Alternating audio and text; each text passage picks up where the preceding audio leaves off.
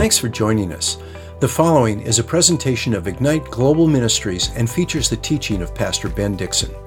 Pastor Ben has a vision of strengthening the church to impact the world.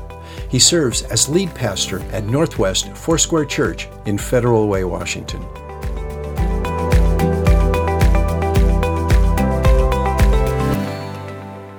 Father, we thank you for your word. And as we open your word, God, we recognize that you have authority over our lives. And Lord, we just offer that to you today. We're looking for you to not only encourage us, but Lord, we need your instruction. And no matter how long we've known you, we recognize today that we're learners of your words and ways, and we need to hear from you. It's not about the knowledge that we had in the past. It's about having a living relationship with you right now in the present. So I pray for myself, I pray for my family, and I pray for those that are watching this and tuning in live and even watching this later. I pray, God, that you would speak to our hearts, that, Lord, in the midst of where we live and what we're walking through right now, that you would show us the way, show us your path.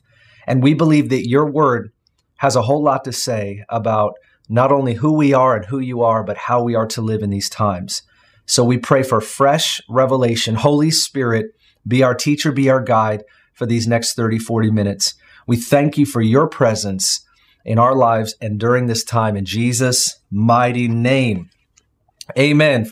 Today we're looking at Joshua chapter 19 and 20. We've been looking at the story of Joshua. I would say the account. It's not a story like a fable. It's just a story that we know is an actual real account.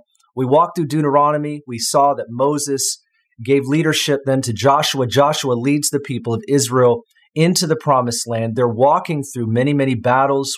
We believe about 55, maybe even as many as 60 battles in order to dispossess the Canaanites, all of the people that lived in the promised land, so that Israel could come back into her promise, knowing that the land now is being divided. And that's actually what we're reading about here in Joshua chapter 19. They've gone through many wars, and they've been dispossessing the people of their land, and now they're giving allotment to each tribe of Israel. We walked through how God fulfills his promises yesterday. You might remember that. God spoke long ago that this was the promised land of Israel, that he was giving to this nation. And now, after 40 years in the wilderness and several battles as they come into the land, God is fulfilling his promise, and that requires our obedience as well, as you can see. But he's fulfilling his promise. He's faithful to his word as the land is now being divided among the tribes of Israel. This is an exciting thing because we recognize that God is faithful to his word. He gives us a promise for a reason, that we would lay hold of what he says, even when it looks, quite frankly, the opposite. And isn't that a good word for us right now? We realize that there are things that do not look like the word of God says. But what we need to know is the reason that we have God's word, the reason that he's given us truth, is that truth trumps how we feel, what we're walking through, and even what we see. There's a physical realm and there's a spiritual realm.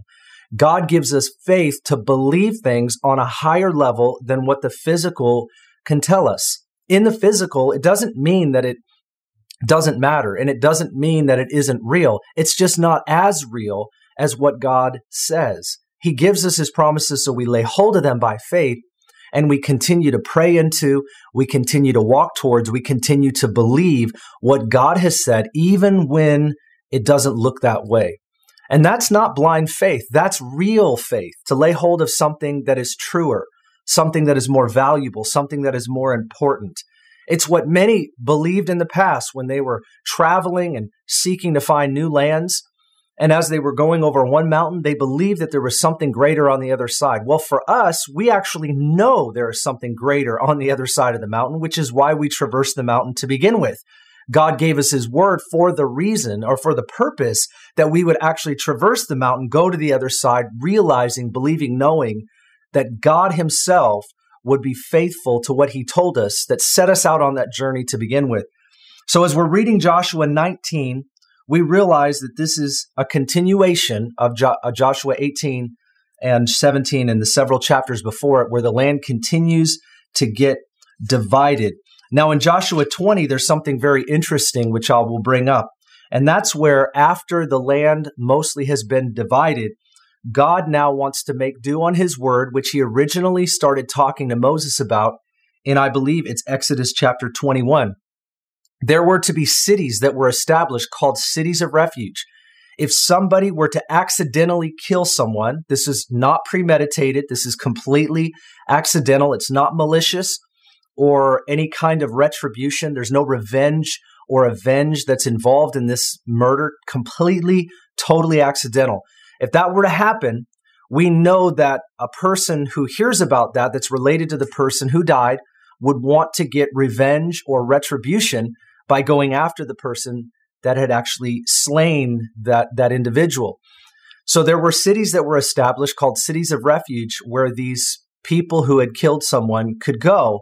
They would have to go to the gates of the city, as it says here in Joshua chapter 20. They would have to make their case to the elders.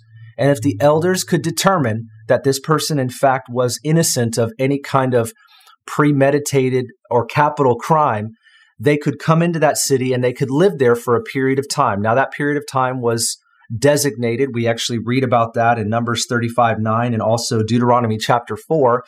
And this is where they actually designate what cities, those cities of refuge, are going to be. Now, I just think it's interesting. I wanted to bring up a point about this. This is factual, what happened. The historicity of it is this is when they were actually appointing those cities and what that would look like during this time. But I think it's actually interesting to look at when Israel was establishing society. That's what they were doing. A lot of the laws in Deuteronomy, even Numbers and sometimes a lot in Exodus, don't make sense to us today. We read that and we go, this doesn't make sense to me. Well, yeah, we're thousands of years removed or quite a number of years removed from that time. But you have to remember that they were actually establishing society. God was giving them a paradigm and parameters for them to set up a new society where he would be their king. Now, they later reject him as their king, which we're going to read about in Samuel, 1st and 2nd Samuel. But God is establishing something among them. And in this particular instance, here we have an elementary system dealing with capital punishment. God gives them what I would maybe consider a simplistic system. We have a very complex justice system today. Sometimes the rules don't make sense. Sometimes the rules don't actually equal justice. We know that. We've seen that for many, many years in our country and many countries around the world. But what we see in this particular passage is God has a way of establishing and setting up elementary principles that really actually get down to what justice should look like. And this is for capital punishment. This is a way of silencing potential blood feuds among families where there was no premeditated case. And let's just acknowledge this. Bad things happen. Sometimes bad things happen on accident. But that doesn't mean that those accidents don't create family feuds, generational iniquity, and revenge and avenge moments where cycles of sin just continue. God actually had a way of protecting the innocent and actually distinguishing between those that did something on purpose and those that did something maliciously. And he wanted to silence the potential blood feuds and these generational wars that we know occur today. We've seen them throughout history.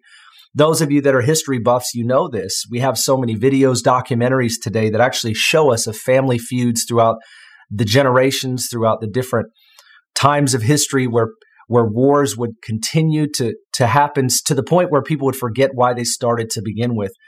I just think it's fascinating and it's so profound that God has a way of dealing with things justly. And don't you and I long for justice? It is what we long for. And really, as we long for justice, we know that there is one who actually performs justice in a way that is perfect. There is only one. Let's acknowledge that today. As we seek justice in our land, as we seek justice in our lives, as we seek justice within our system, within our country, and within our world, we also have to acknowledge the tension that we have, is that God's way of establishing justice is just not what we see always today. That longing is inside of us. We certainly want to fight towards a better day. We want to believe that things are possible, absolutely. But I would just encourage you today that as we seek justice, there's a longing inside of us for a perfect king to rule over us. And as we yield to and acknowledge Jesus Christ as Lord in our lives, we are longing for that place and that time where Jesus himself will rule and the kingdoms of this world will become the kingdoms of our God and of his Christ. And this is what I long for. It's actually what the Apostle Paul spoke about and longed for as well. And so if you have your Bible, turn to Philippians chapter 3. We're just going to move right into Philippians 3 today. There's a lot of encouragement here from the Apostle Paul. I want to remind you, the Apostle Paul knew the people in the church at Philippi very well. He had helped establish this church. He cared for them very much. Paul's in prison at this time, and he's caring about their well-being. He's heard because he sent his companion, his friend Epaphroditus. He sent them to the church. Epaphroditus came back to him. Paul was on house arrest. He was in prison. And he was able to hear from Epaphroditus that there was good in the church at Philippi and there was some difficult things. Part of what was difficult was they had some disputes among them. We're going to talk about that tomorrow. But there was potential division on the rise, and false teachers were entering into their gatherings and trying to lead them astray. And Paul here actually addresses some of that in Philippians chapter 3. And I'm just going to go ahead and read verses 1 through 6 and comment, and then we'll keep going through it. But here's what it says in Philippians chapter 3, verse 1 through 6. Finally, my brethren, rejoice in the Lord. To write the same things again is no trouble to me, and it is a safeguard for you. I love that, how Paul says, I have no problem reminding you and telling you again things I've already said. It sounds like a good dad, a good mom. We always remind our kids, listen, it shouldn't matter. We should have no problem reminding our kids of things that we need to tell them again and again. You get what I'm saying. Anyways, verse 2, beware of the dogs, beware of the evil workers, beware of the false circumcision, for we are the true circumcision who worship in the Spirit of God and the glory in Christ Jesus, and put no confidence in the flesh. Although I myself might have confidence even in the flesh, if anyone else has a mind to put confidence in the flesh, I far more. Circumcised the 8th day of the nation of Israel, the tribe of Benjamin, a Hebrew of Hebrews, as to the law, a Pharisee, as to zeal, a persecutor of the church, as to the righteousness which is in the law, found blameless. Now, I just want to acknowledge a couple things that the Apostle Paul is saying here. First, it's very clear. He's actually already referred to this, but now he's concluding some thoughts on those that have entered into the church. And he's telling the people in Philippi to beware of false teachers. False teachers, namely those that we call the Judaizers. The Judaizers are people that are trying to convince both Jew who have now converted to following Christ as the fulfillment of what they understood and knew in the law. It's not to dismiss the law. It's not to put the law down. It's to recognize that the law is perfect and no one could fulfill the righteous requirements of the law except for one man, Christ Jesus. Now, those who are Jewish are Messianic Jews, knowing that Jesus is the Christ, he is the anointed one, and he actually gave his life in our place. It's a substitutionary atonement. He lived a sinless life, and he died in our place. When we receive Christ, we enter into him by faith, and it is imputed to us righteousness that only Jesus lived out. And so those that are now following Jesus are not saying the law doesn't matter, and it doesn't even mean that they're not practicing various aspects of the law, but they realize there are parts of the law, namely sacrificial system and other things that were a shadow of what was to come, which is fulfilled in Christ. More to that in Galatians. But needless to say, there are people that are pulling Gentiles and Jews back into observing the law as a way of obtaining salvation. In other words, God is not pleased with you or you're not with him and in him, unless you adhere to the principles of the law, even those principles that Jesus Christ fulfilled in his sinless life and his sacrifice, his once and for all sacrifice. And so these false teachers are very dangerous because they're pulling people back into not only an observation of things, but actually the salvation that these things would depend on in their teaching.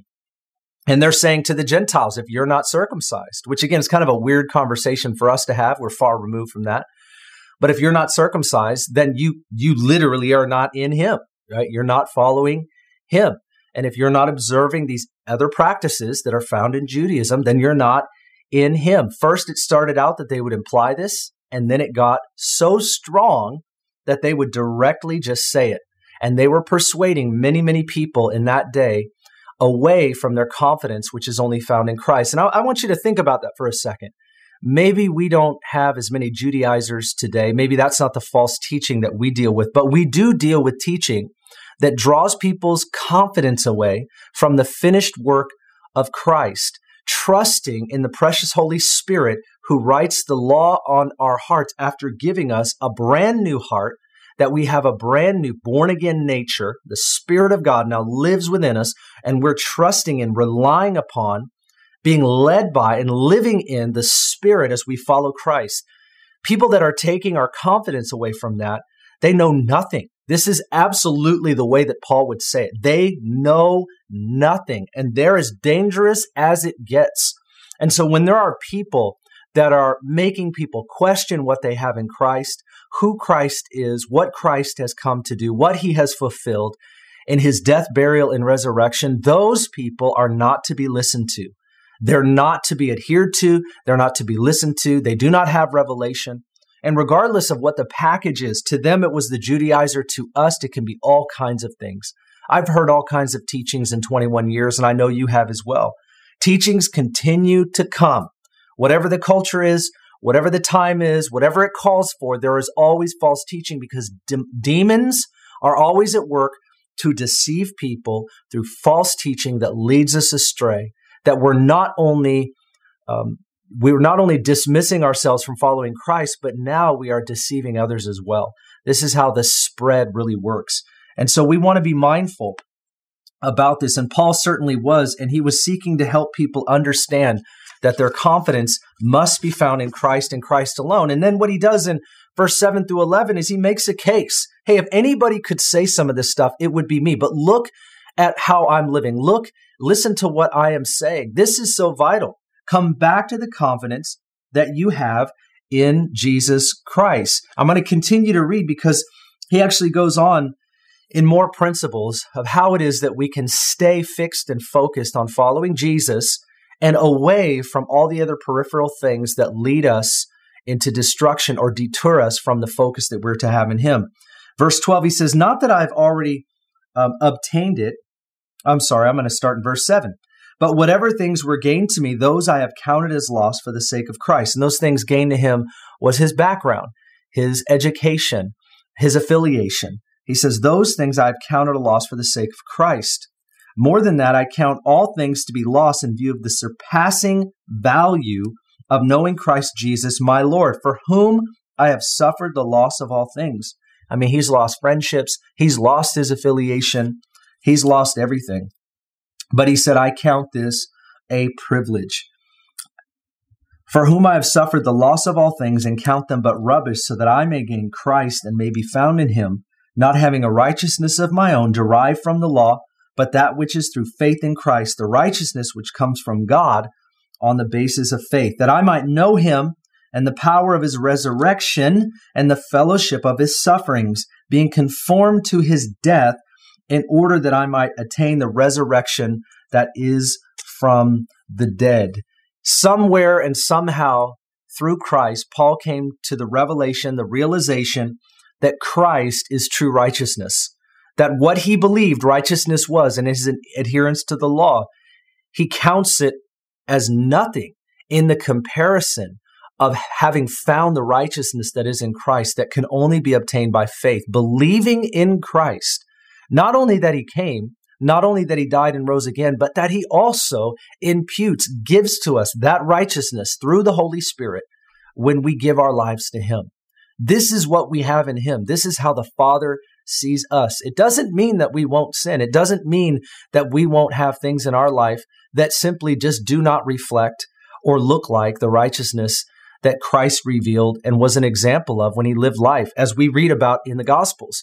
But it does mean that despite what we may have in our lives, as we press on and as we press in, what we actually have as we stand before God the Father is not a record of our rights and wrongs, but we have a record of being in Christ, that his precious blood was and is enough to save us and set us free of that sinful nature that we were to stand before God in. And it is filthy rags. That's our righteousness. But we get to stand before the Father in his righteousness. This is what salvation points to. This is what it's all about. Tonight, I'm actually going to talk about this during our Ignite gathering. I'm going to talk about what actually is the gospel. I think every person has got to be able to explain the gospel and its complexity and its simplicity. The gospel is complex on one hand, but it's simple on another. And if all we get is this simplistic view of the gospel, fine, but we have to be able to explain it even simplistically. And so I'm going to explain the complexity of the gospel tonight, and I'm going to explain how you can communicate it in a very simple way to your friends, your family members. I think everybody has got to know, all of our children have to know the gospel. If they come to our church, if they walk through our children's ministry, if they go through our youth groups, and if they sit in our services, if they're part of our small groups, if they go through our classes, no matter who we are, we have to know the gospel. If we're not confident in who Jesus is and what Jesus has done and what that means for us, we will forever be knocked around by the winds and the waves. And this cannot be. Our confidence cannot be in our best day, in our good day, in our most obedient day. We want to live obedient in Christ. We want to live for him and for him alone. But the truth is that when we have days where we allow the flesh to persist, where we allow our thoughts to linger, when that happens, what do? We turn to Christ, the only one that fulfilled the righteous requirements of the law. Our faith cannot be in our best day. Our faith cannot be in just having a little bit better time than we did yesterday. We've got to have faith in something higher and something greater, and that is someone, and that is Christ and Christ alone. Our faith in him is salvation. Our faith in what he's done is salvation. And we stay confident in him and in his finished work for the rest of our life until the day that you and I meet Christ, our Savior and our Lord. I want to encourage you today in confidence. We have to have the thing that Paul is saying here is that I am not confident in what I once thought I had. I am completely confident in now who I have. This is what our confidence is based on. And this is what Paul wanted to remind the Philippians about. Do not lose track of what your confidence must be in, what your faith must be fixed on. Don't let anybody tell you anything else. They are wrong. It is another gospel. And these people are dangerous and destructive, and they should fear for their very lives. Something that Paul says here is he says, I would count all of this stuff that I once had as loss for the sake of knowing Christ Jesus, my Lord, that I might attain to the resurrection of the dead and the fellowship of his sufferings. Friend, here's what I want to say to us today. There's something sweet about the presence of God in the midst of suffering, the fellowship of his sufferings. Here's what Jesus did. Jesus was born as a child, a vulnerable one in flesh. He left glory. He came. He was conceived through the Virgin Mary of the Holy Spirit as a child, as a baby. He grew up among us as a human being, then filled with the Holy Spirit on mission. He suffered through this life. In 33 years, he went through so much. In just 3 short years in his ministry, he was ridiculed. He was reviled. Here we're talking about the eternal Son of God. And all of humanity, we've already turned our backs on God. And yet physically, we did it right to his very face. This happened all the way down to his disciples. Jesus suffers through this life, not only just death on a cross, but he suffers his love and his longing for his people, for his creation as he lived among us. And we just couldn't perceive him, didn't receive him, didn't understand him. And this is what he went through. He went through all of this for us. Hebrews chapter 12 says, for the joy set before him, he endured the cross. He went through all that he did, not only in his coming, but in his death and his resurrection. He went through all of this because of the joy that was set before him. And I just think it's interesting because when we enter into a life in Christ, and as Paul's encouraging the church, that their mission is to make Christ known in the world through the gospel of the Lord Jesus. That is our primary mission in this life because we have eternal life. So this life cannot just be bound up in earthly matters, natural things. Certainly we have to navigate through life. We've got a lot of natural things. There's a lot of, I think, maybe right and righteous pleasures that God certainly doesn't despise that we have, but we cannot be bound up in the things of this life solely and completely. We have to realize that we have a heavenly calling. And that's what Paul is trying to establish with those in this church that are being deterred. And we can get distracted. We can become distorted. And he's saying there's something about the fellowship of his sufferings, that when we go through difficult times and we don't understand what's happening, God wants to remind us that there's the sweet presence of the Lord in the midst of suffering. We've got to be reminded of Jesus. Paul actually went through all of these sufferings, many of these sufferings as well, and he did it for a reason. It was attached to purpose. I would suffer for the sake of Christ, not only knowing him, but co-laboring with him. Are we willing to suffer for the sake of Christ? Maybe our suffering will be less, or maybe it will be more than what we read about in the life of the Apostle Paul. But are we willing to go through whatever is necessary in order to make Jesus known and to walk in him in the pleasure of the Father, in giving our lives as an offering and as a sacrifice in like kind? Not that our life would be a sacrifice that all men would be saved, but that we would also play a role in following our Savior, that as we give our time, as we give our talent, as we give our treasure to make Jesus known, that it actually reflects the one whose message that we carry to the world, that can actually make our hearts right before God. It restores us with our Heavenly Father, for which we were actually created and intended. There's just something sweet. Have you ever discipled someone and you found that they walked away and they went astray and you were discouraged, you were disappointed? I sure have. I've tried to disciple people. And just as Jesus said in Matthew 28:18, he said, go and make disciples, baptize people in the name of the Father and the Son and the Holy Spirit. Teach them to obey everything that I have commanded you, and I'm with you until the end of the age. I've sought to do that, and there are times where it hasn't worked out. And something I have found is the presence of God is so powerful, is so amazing in the midst of even me seeing people walk away. Paul saw that. Jesus certainly saw that. What can we be sure of in those times?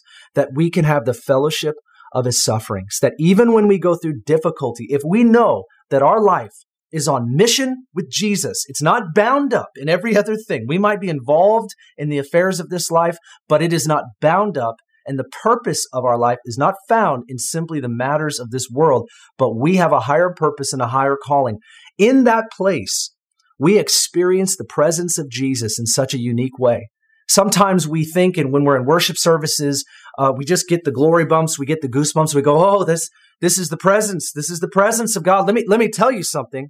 If we want the presence of the Lord, it's going to be found in being on mission with Jesus. And it's not always going to work out. And even when things don't go the way that we're praying, the way that we're desiring, the way that even we see the Word of God says, what we know in the middle of that, in that suffering that we experience, there's a fellowship with him that cannot be denied. If we look up, instead of just look to our discouragement, our disillusionment, if we look up and we reach up into him, we will find something in that place of suffering that I just don't think we can find anywhere else. Didn't Jesus say, go and make disciples, baptize them in the name of the Father, Son, Holy Spirit, teach them to obey everything I commanded? And then he said, and I'm with you until the end of the age. If we really want the presence of God, not just the glory bumps when we're singing a song, but if we're living the life that God has called us to live, he says, I am with you in this mission till the end of the age. You're going to seek to make disciples. You're going to seek to teach people about Jesus and his word and his ways. And you're going to find that it's difficult. You're going to find that you're traversing these uncharted territories, and there are things that you cannot learn unless you do it. There are things that you will not experience unless you simply follow the words and the ways of Christ. There are some things that we're longing for in our hearts that we will never have unless we enter into the words of Jesus. And Paul is encouraging the church, and he's saying, look, when you hit these places, when you have suffering, when you have people in your midst that are trying to deter you, when you need to discern through and pray through and walk through things, do not be discouraged. Look up. Press in. There's something that God has for you, and it's the fellowship of his sufferings. You're in the right place at the right time. Be in the center of God's will, knowing that you're seeking to do God's work. Well, Paul goes on, doesn't he, in Philippians chapter 3 and verse 12. I'm getting passionate. Why?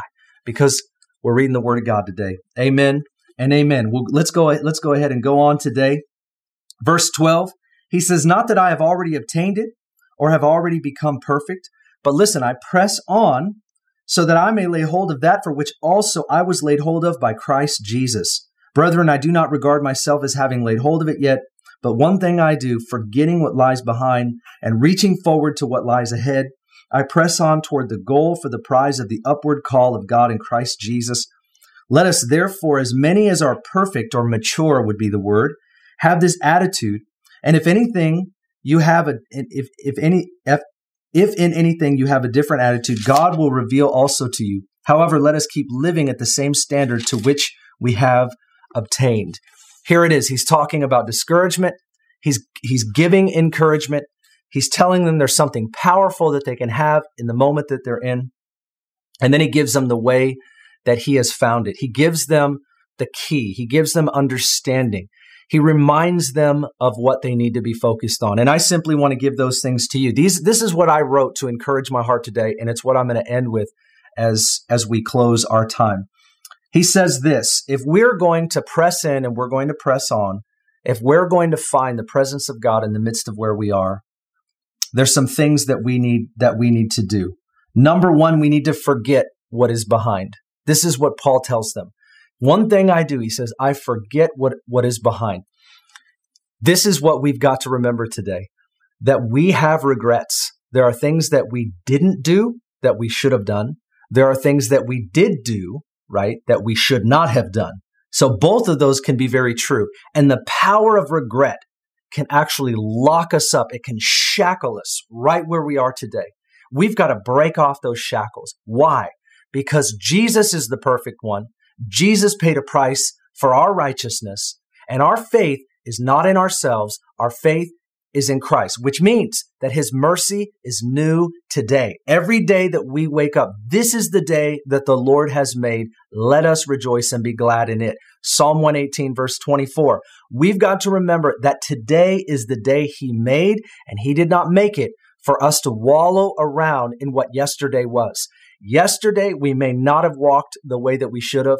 We may have done things we shouldn't have, and we may have not obeyed God the way we should have. The fact is, we have today, and we cannot waste today and all that it could be in the regret of yesterday. He says, this one thing I do, I forget what lies behind. And you might say to me, Ben, I don't know how to forget. I've got some things in my life that I can't forget. I don't know how to let go of them. Well, then he tells us exactly how we can do that. And this is not a sermon. This is actually the advice, the counsel, the wisdom that he gives, inspired of the Holy Spirit. He says, this one thing I do, I press on to what is ahead. He is focused on, once again, reminding them of the mission of Christ that we are engaged with in him. Jesus saved us, set us apart, consecrated us, gifted us, filled us with the Holy Spirit. And now we are sitting here with all that he has given to us, and we cannot do that with regret. He says, I press on to the calling, this high calling for which Christ Jesus has laid hold of on my behalf. So why would I allow myself to be caught in yesterday? I've got to press in. Jesus paid a high price for my life. And although I have not lived it the way that I wanted to, and I have not done everything that I should have, I have got to, in respect of his sacrifice, in honoring of what Jesus has done, in having faith in all that he can accomplish in and through, my own life, I've got to press on and reach up higher. The way that I forget what is behind is that I consume myself with what is ahead. I consume myself with knowing that God can use my life. I consume myself with the word of God being true instead of my feelings, my circumstance, and my past. I consume myself knowing that no matter where I've been, today is a new day, and I can serve God and I can serve people in such a way that will reveal the presence and the power of God in the world that I live in. Maybe yesterday we were crusty religious people. You know what crusty is, right? Crusty is those things that are in your eyes when you wake up in the morning. Okay? The only thing that we want for those is to get out of our eyes. Maybe that's what we have to discard. Some crusty, religious, bitter, unforgiving, offended personality. If that's what we were, it is not who we have to be. Maybe we've been wounded and offended and affected by other people, and we have allowed that pain and that power to be the voice of God in our lives. It has got to be behind us. And the way that it is when we press on and press into Him. He is our example. He is the voice that we listen to. We follow His word. Paul had to encourage the church again and again and again. Why? Because we get discouraged. We allow the things of this life, we allow the pain and the power of what happens to us, even sometimes the wounds that have gone on in our life, the things that have been done to us, we allow those things to tell us who we are. We allow those things to keep us where we are. And Paul's like, no. Whether we want to trust in the accomplishments of the past or we want to live by the regret of the past, either way, none of it makes sense when you are yoked to Christ, when you are so found in Him, when you are connected to Him. Shackle yourself to Christ, the person and the power and the example of Jesus, and be shackled by nothing else. No other handcuffs, no other shackles, but we shackle ourselves as a bondservant to Jesus Christ, that where He goes, we go. What He says, we hear. We follow in His footsteps. So there's one more thing that he says that I think, actually two more things that he says that I wrote down. The third one is we need to honor the right examples. Did you catch what he said here in Philippians chapter 3? You may have read this. You might have missed this. But as I was thinking about this, he goes, verse 17, "Brethren, join in following my example and observe those who walk according to the pattern you have in us. For many walk, of whom I have often told you, and now I tell you even weeping, that they are enemies of the cross of Christ, whose end is destruction, whose God is their appetite, whose glory is in their shame, who set their minds on earthly things." He says, remember my example and what I showed you. He's not saying he's perfect, but he's saying that he's continuing to press on. He's continuing to press in. He's experienced incredible hardship. So he's saying my example of going through pain, of going through difficulty, but doing it for a higher purpose. I'm willing to go through anything for Christ. He reflects first on Jesus, and then he says, look at my example. And then he says, pay attention to the people that have an example that you need to follow. See, one of the ways that we get deceived is by believing the words of people that do not have the life to match it. There are a lot of eloquent speakers. There are a lot of people that say this and they say that, and they deceive people. We cannot be mesmerized by words. We have to look at the example of men and women. People are not perfect, but do they press on? People are not perfect, but do we see them doing what they are saying? Does it look like Jesus? One of the things that I think that we can get deceived by in our culture is that in a climate and in this world of social media and YouTube and all of that and censorship aside, we can be mesmerized by the words and the videos and the clips and all that of all these people and we propagate it. We actually perpetuate it. We share it and we send it and all of that. But what about the lives of people around us that are just simply doing the work of God?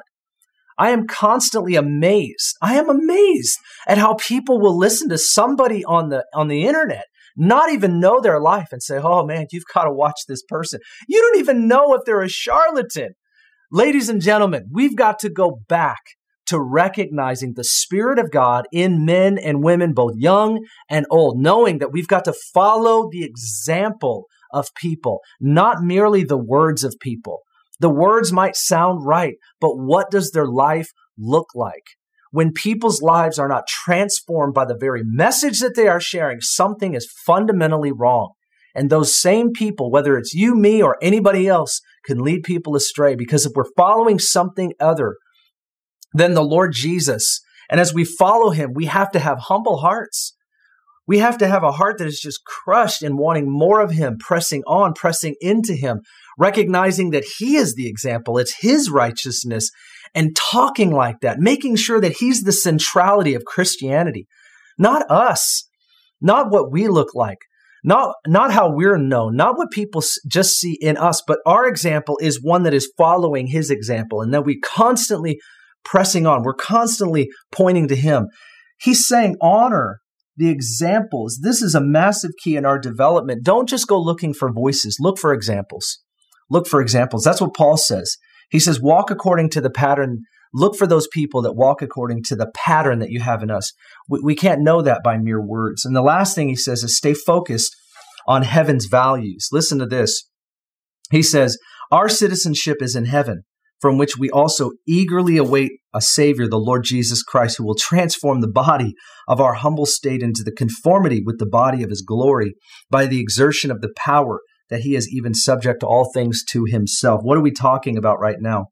Our citizenship is found in heaven, where we await the Lord Jesus Christ. In this world, we continue to make him known. In this world, we continue to share good news as we do good works, revealing a good God who sent his Savior, Jesus Christ, to the world, that we would follow him, look like him, and preach him to the world around us, that our life would be shackled to him in every way, bondservants, unashamed of the gospel of Jesus Christ in this world. And for such a time as this, you and I have a great opportunity right now. And it's not to get on the bandwagon. It's not to get on our soapbox. It's to get and stand on the word of God, loving people as we do it. Listen, this is what it's all about, that we have a heavenly home. Our citizenship, our first citizenship, ladies and gentlemen, is not America. It is heaven. You know this, and I know this. That doesn't mean that we don't love our nation. It doesn't mean that we don't love the nations of the world. It means that our first citizenship and our first allegiance has always got to be to him and to his kingdom. And I think that we miss that. I think actually right now is a great big revelation of often what we are missing. We've got to be so careful right now that we are not preaching the wrong thing at the wrong time. There are lost people in this world, and they are looking at Christians, and they are wondering what we're going to say, what we're going to do, and what we mean as we do. Are we revealing a loving Savior that died for humanity, that died for every person of every nation that has any language, that lives in every different culture, that lives in every nation? When he says, go make disciples of all nations, what is our allegiance right now? You say, Ben, well, that sounds really not very patriotic as an American. You don't sound very thankful for the people that lost their lives so that you could have this freedom. Listen, I love our country. I'm grateful for what we have. But I'll tell you this, my life, ladies and gentlemen, our lives, if you're a Christian, is bound up and is found and grounded in the one man who gave his life so that all men and women could be reconciled to their heavenly Father.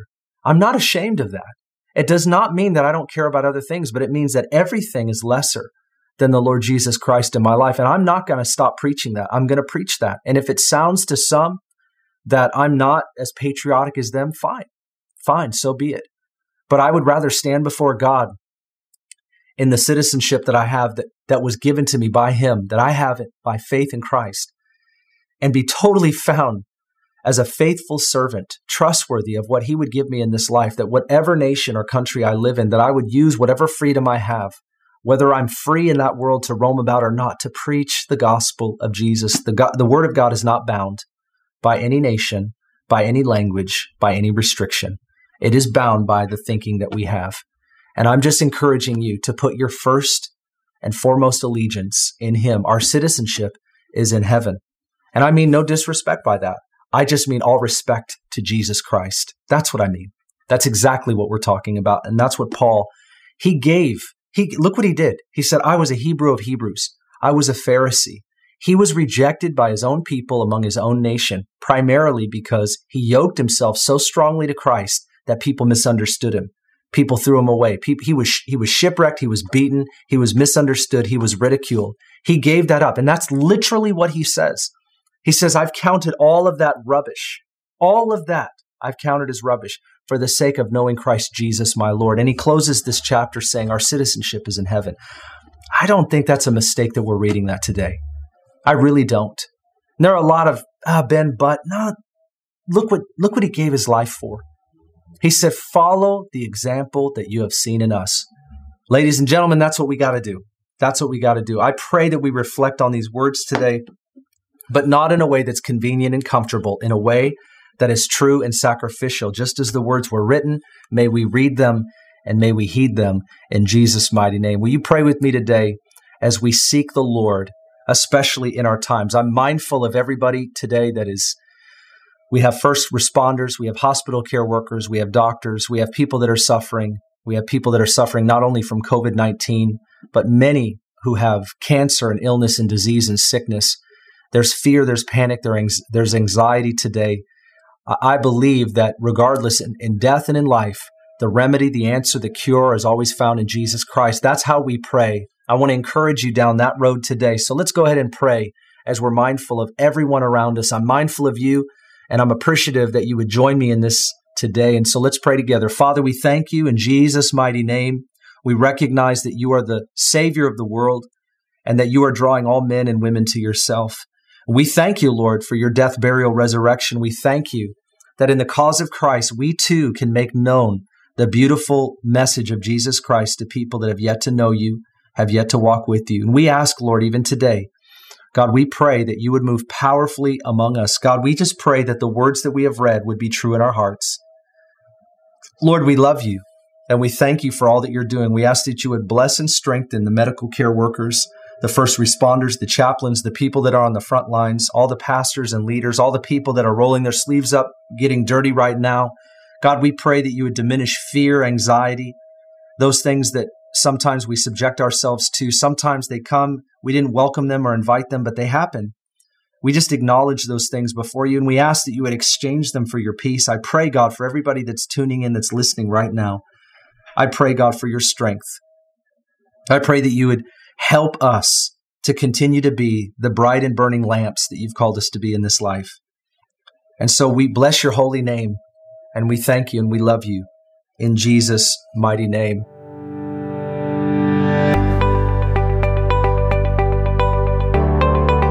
Thanks for listening. If you'd like more information about Ignite Global Ministries, please go to our website, igniteglobalministries.org. While there, check out our Immersion Discipleship School and the books Pastor Ben has written.